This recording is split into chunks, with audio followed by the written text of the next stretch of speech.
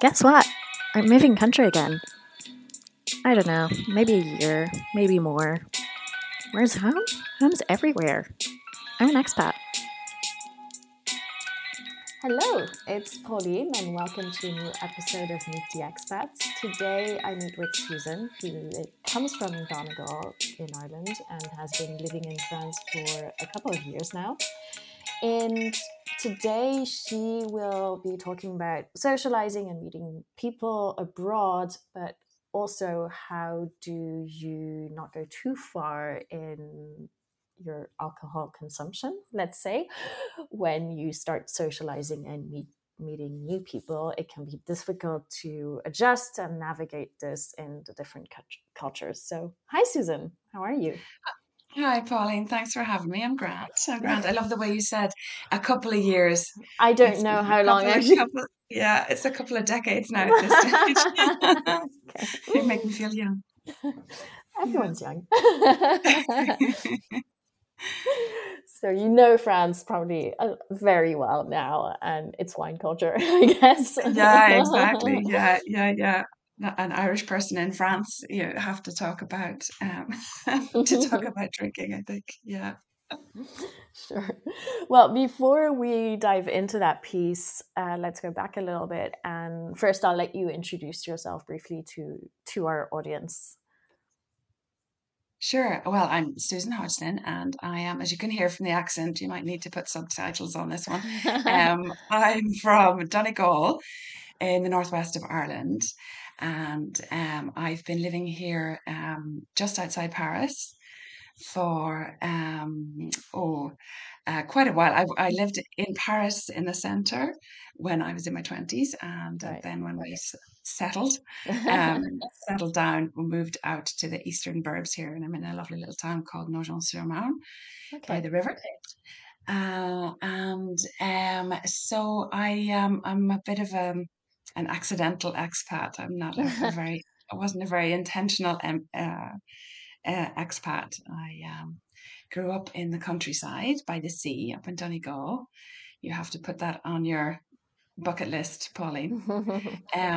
It's gorgeous. It's beautiful beaches and beautiful countryside. And so I grew up there and went to college in Dublin. And then when I left college, I thought I'd try teaching a little bit. And at that time, everybody was doing the TEFL. I don't know if Okay. you heard of Yeah. that. The I've TEFL, done it. teaching English. Yeah, teaching English as a foreign language. So we were all doing that, and so that allowed me to have a couple of like stints in Germany and Spain teaching English. Wow. So that was fun, and I was a bit sort of back and forth to Ireland. And when I was in my 20s, I was working in the service industry. And my sister was actually in Paris for a year on a trip. And so, of course, I had to come You went to over visit. and visit. Yes, exactly.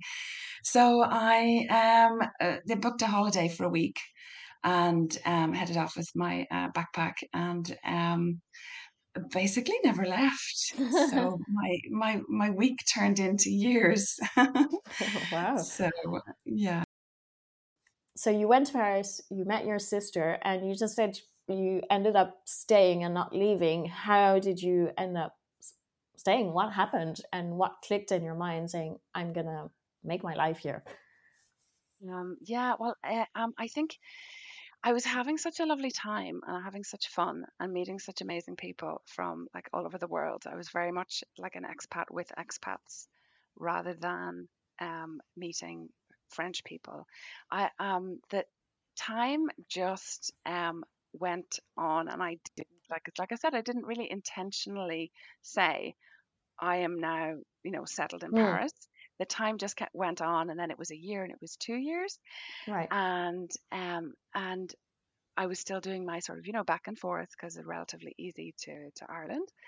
And then when I met my now husband at a party, um, and he is Parisian, born and Okay. bred in Paris, so that's another rare breed. I thought the whole of Paris was from Provence. Um, so when I met him, uh, I I guess I stepped more into the it's more difficult to leave now. I don't, I'm not as free and easy as Mm. I was, because I'm more invested in this relationship now, and I want to stay for this relationship. So yeah, so we fell in love, and I fell in love with him in Paris as well. So it was just, love, love central. And we worked through our I guess you'd say cultural differences as well to make it Okay. work. And the language difficulties. My French wasn't great, and his English wasn't great. And we had this kind of weird, In between. language going on between us. Yeah. And so we, after a couple of years, we moved in together, and I compromised and moved out of the Marais, and we moved to get a bigger place because Paris was getting As you extremely do. expensive. Yeah. Yeah, so we moved to get a bigger place together and move out to the posh banlieue, like close by suburbs. And basically, as soon as we signed the lease, he basically got transferred to Germany with his work Oh. on a 3-month contract, which in itself was no big deal because we were like, oh, well, back and forth, that's fun, for a couple of months. But in the end, the contract just kept getting Going on extended. and on. Yeah, exactly. And he was there for almost a year and a half. And so at this time, I realized, like with hindsight, of course, it's a lot easier to see. But this was my sort of first time. I was like, I didn't have my boyfriend, and I didn't have my base of expat friends because I Right. was living Outside of Paris. outside of Paris, and it was more complicated to see them. And so, in retrospect, I realized I started working longer hours to not be on my All own right. and things like that, because it wasn't something I was familiar with. And even though I was like an expat, I think I hadn't like really embraced expat life. I was in my Hmm. own little bubble. And I kind of, circumnavigated that discomfort quite well, Okay. by, working longer Longer hours. hours. And I hadn't got that feeling of feeling like being at home yet, if you know what I mean. So, Yeah. So I guess before you moved out of Paris, you were sort of in that sort of expat early days bubble where you've met a lot of people and you're going out and you're constantly discovering. You're not in the mm, like I'm in normal life in a way phase where everything starts hitting you after once you're a bit more lonely because you have more time to reflect. yes, yeah, exactly. And like the difficult things, I think, become more difficult. Whereas you could laugh off the grumpy Mhm. electric board that won't turn off on you know your electricity supply or whatever. You can laugh it off. But when you're on your own, It's harder. Yeah. with these like challenges that all expats have, feeling lonely and feeling guilty for being away and wondering, what am I doing here? Should I go home, in inverted commas? Those sort of things, they're all sort of get intensified. Hmm. Yeah. So, well, and anyway, eventually he He came came back back. after after a year and a half. So I thought, well, if we've managed this, and so we bought a place together, and then started talking about having a family. And so that's another sort of like mega experience to navigate as an expat. Pregnancy and motherhood, and um, like a whole new vocabulary to learn as well, Yes. Also. in a different language, new grumpy people to see, getting conflicting advice, and sort of, the back home advice, and then the The back here local advice, the advice. local advice, yeah. And all that sort of, all that head drama of who's doing it right, am I doing it Mm. right, are they doing it right, um along with the absolutely have to get this right, because we're talking The about motherhood pressure. exactly, yeah. And were you able at some point to sort of make your own decisions and pick from pieces from one culture and from the other to integrate and make your own sort of education or take your own direction? I don't think I really I felt that I had that option. I felt like I had to go with the French flow. Okay. For example, when I was having my first son, my friends all told me to like make out it's like a birth plan of how you want things to go, and do you want to have music, and do you want to do this, that, and the other. And I took my birth plan into the delivery room, and the midwife basically laughed at me. She was like, "What is this? Lie down and have your epidural, and don't bother me with that." So I was like, oh, okay. That sort of thing. And in the end, it kind of becomes a bit of a, a, a stressor. So you kind of just go with the local flow. So yeah, so 10 years after arriving for a week, I found myself an expat mom Bad now. mom. So like another new identity to grapple with. So that then was where I met my support then became the English speaking mom Okay. groups. Yeah, which was great to have, because I guess I didn't really feel as foreign as when I took a step into the parenthood, all the expat parenthood, like, challenges and great things. All right. Shifting gears a little bit, how did you come to your coaching with that specific area? Okay, sure.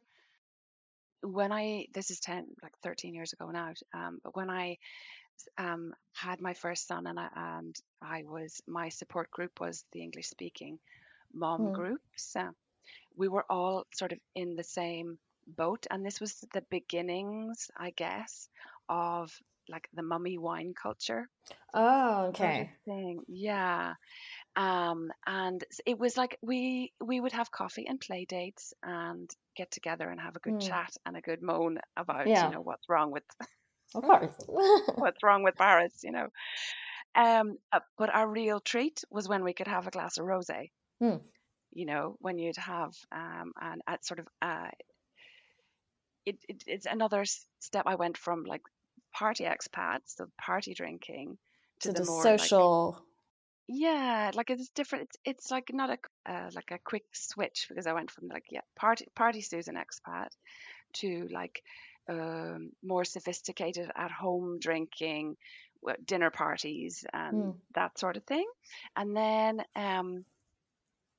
with the sort of with the mommy wine culture, it's like the message is that your treat is a glass of wine, because parenting is so hard. Okay. And it feels hard when you're exhausted and you're in a different country and you've made a mistake on something again, some form you didn't fill in right, or you missed the sign up for school again, Yeah. and things like that. And so you do have this sort of bubble of other mothers, and Mothers. with the same challenges, and you sort of learn, if you like, the media and like all the marketing and the funny memes and everything about mommy needs wine, and that sort of thing. I think sort of maybe concretized it as like a form of self-care for me. It was Okay. my sort of it was my treat. It was my way of having time for myself, and of course everybody drinks. Yeah. It's like in our society, everybody drinks, so it's kind of, you forget what sort of taking care of yourself really entails if you're giving that job to a glass of wine. Yeah, the self-care was the glass of wine, but there was no other sort of, it's easy to forget that there's other ways of self-care. Exactly. Yes. Yeah. I think as an expat, it is sort of a way of socializing also, like going for a drink, and there's this piece where you're a little bit more extrovert, a little less shy, where you're sort of come down, and so it's a sort of easy way to start mingling when you move to a new place and you don't know people, and it's like, so how do you sort of help people to navigate around that and not like go too far in it, or just at least find the balance? Yeah. Well, I think, it's interesting because it's like there's a sober curious movement, and it's not about being sober, it's about being curious. So what you were saying about going out and having a drink to sort of loosen up and get a bit more chatty and things like that. Sure it works, but if you go back to how you're feeling before you go out and sort of listen to yourself and what's going on for you, like why are you nervous? Are you nervous or are you excited to meet new people? Are you afraid people won't like you? Are you afraid that you won't fit in if you don't have a drink? Those sort of things, asking those sort of questions rather than just automatically going straight for a drink, because that will fix something, if you like. That'll fix some feeling of not fitting in. And I mean, it's like we said, expats drink, everybody drinks. It's a way of socializing and it's a way of meeting people. But it's a little bit like, if you give the booze all the credit for you having a good time, or, for people liking you, then is it really, giving you what it's promising? Is it helping you, or is it just doing a job for you, if you like? Right. So expats drink, but obviously they're not the only ones. But do you feel like there is more propension or more sort of drinking around when you are expats? Yeah, I see what you mean, because I think drinking is so like inextricably linked with being an expat, because all our cultures believe that we need to have a drink in order to have a good time and to meet people and mingle and relax. So whether you're from Ireland or you're from France or the US or Spain or wherever, we all have that sort of cultural conditioning that we need to have a drink to be able to meet people and fit in. So I think it's kind of normal that when a bunch of expats get together, drinking is like the way of forming your group or your or belonging. But it's also with the self-care. If like a glass of wine or whatever is acting as your form of self-care, if going out and drinking is your only way of socializing, then you sort of forget what else you liked to do, Right. and we do tend to forget that there's a gazillion ways of meeting people, and and having fun, and not having a hangover in the morning. Harder to handle when you have kids. Yeah, there you go. Yeah. Okay. And so how do you sort of drive people to be conscious about this, and what sort of other suggestions to meet people and mingle in different ways, perhaps? Well, I think it's important to like consciously think what what is fun for me? What do I enjoy doing? And whether you're an expat or you're settled, it's kind of easy to lose that sort of adventurous spirit and forget about the sports you used to like to do, forget about going to the galleries or going exploring or I don't know, cooking or just eating eating out and things like that, when it's just easier to meet it's easier to meet for a drink after work or at the weekend. And so, for people who are a bit curious about having a social life with maybe less drinking in it, um, I think being curious, being curious about what makes you happy and what brings you joy, if you like, is really key. Like there shouldn't be any, I mustn't or I can't drink, I shouldn't drink.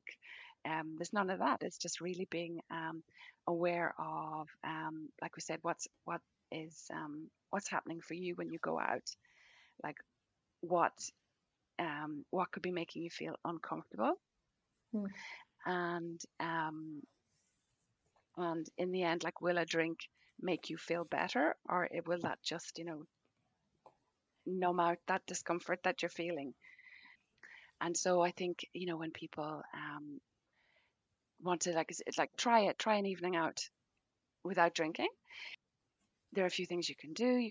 It's like I said, the language is very important. No sort of shouldn't, couldn't, can't kind of thing, because Right. you immediately feel like you're going to miss out on something. Mm.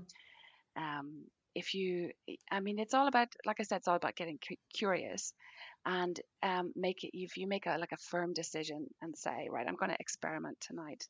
I'm actually I've decided I'm actually not going to drink tonight, and like practice that for yourself, that decision. I'm not going to drink tonight, and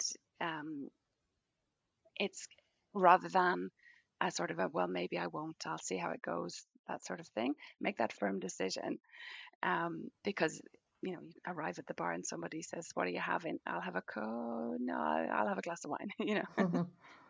So saying that then to your friends, the people you're meeting, I've decided I'm not drinking tonight. I'll have a water, I'll have a Coke, I'll have something else.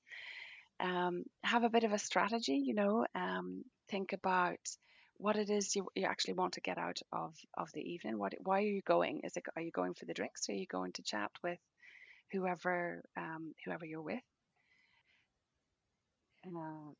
You can have a plan in place of when you actually want to leave. If you're fast forwarding the evening to sort of what will happen if I have a drink, and what will happen when I don't have a drink, how I actually want to feel tomorrow, and how I want to sleep, and like what I've got planned for my Saturday, things like that, how I want to remember the evening, and how contented I want to feel, is kind of, it's all about getting curious as to like what you actually want from that evening out. Does that make sense? Yeah, completely. Around like finding your real purpose. And I mean, of course, there's never any obligation to drink, and I think more and more there's less pressure. I feel like it has become a bit more widespread of like sober is good. That it's become the norm also. Yeah. No, it's very interesting, and I think that was a gift from the pandemic, is that people became a lot more aware of benefits of actually taking a break from drinking. Then I do think that some cultures or some countries are maybe a bit more difficult than others to adapt to with this. And you mentioned like France and Ireland are both, yes, I'd say definitely like drinking is a very big part of the social life, and I really felt it in Ireland, where Mm. maybe the other option was to go for brunch or a sports class, but other than that, it was the first go-to for many people was really just go to the pub. And Mm. in France, it's a little bit of the same, but perhaps there was a bit more in terms of cultural options, of museums, expositions, or things like that. Mm. Mm. In that way, I feel it can be a little bit tricky for a young expat to adapt and actually have sort of the stance to say, well, actually, doesn't suit me, and I'm going to have to find another option. Mhm, mhm, mhm. I mean, it's knowing as well that there are other people, like you're not the only Mm, person, yes, but who it's feels finding like that. also those people that you're going to be. Yeah, yeah, yeah. And I mean, I think finding that community of people who want to do something else on a weekend or whatever is very important. And like that's where, I mean, yeah, like all the websites and the communities and the Instagrammers and the TikTokers and the like with the sober, with the air quotes sober, but Right, it's really more about being curious about what else is out there, definitely. um, because I mean the whole fitting in can sometimes not um I feel like you won't necessarily meet the people that you actually want to. yeah, It can be a exactly. bit of that quick win, easy, that, okay, I don't feel too lonely, but it won't necessarily be that long lasting and even like sane relationship later on. Hmm. Yeah, absolutely. And if you're trying to like mold yourself into sort of a a shape that doesn't fit you and that doesn't Mm. make you feel like you're being yourself, it's not sustainable because you feel terrible about yourself. Yeah.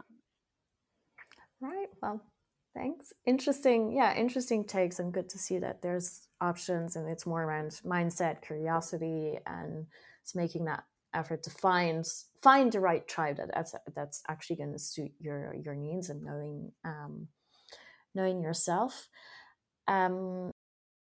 To move on to your recommendations, then, either in Paris or Paris suburbs, Yeah. what's best for you? Okay. Well, my cafe restaurant is Le Petit Fer à Cheval Okay. on Rue Vieille du Temple, where I used to live in Marais. And I love it because it's a tiny little bistro with a horseshoe bar and a Hmm. tiny little seating area behind and a tiny little terrace, and it's just very Parisian. And they do like great big salads and they do lovely soups and everything, and it's just it's a lovely place to sit and watch the Marais go by Hmm. if you can get a space on the tiny terrace. Yeah. My carte blanche has to be alcohol free, doesn't it? It would be better. Yeah, there is an alcohol free Okay. shop in the 19th Right. arrondissement called La Pont. Excuse my pronunciation, La Pont qui boit. Peacock. La Le Pont. Pont. Le Pont qui Thank boit. you, Pauline. And so they have they're I think like the first they have this like huge amazing selection of like beers and wines and all sorts of grown up drinks there that are all alcohol Alcohol free. free. Okay. Exactly. Yeah, yeah, yeah. So it's really nice. I think I've heard of it recently, actually. Yeah. And I forgot your song, your expat song. I will. My expats. I don't know if it's an actual expat song, but my kids said, "Oh, you have to say me too, Megan Trainor." Okay. And there's a line in it where she goes something like, I'm not going to sing, that would be awful. Um, uh, something like, I thank God every day I wake up and feel this way. Oh, It's that's amazing. nice. So that's from me and my kids. Lovely. Well, we'll add that one to the comments also. Thank you very much, Pauline. Thank you so much. And Well, thanks so much for joining, Susan, and you're sharing your tips and ideas. Guys, if you enjoyed the episode, please put a rating on Spotify or Apple Podcasts. And as usual, you can find all the information on Instagram. And there's also a TP account if you want to contribute. It will be linked in the comments.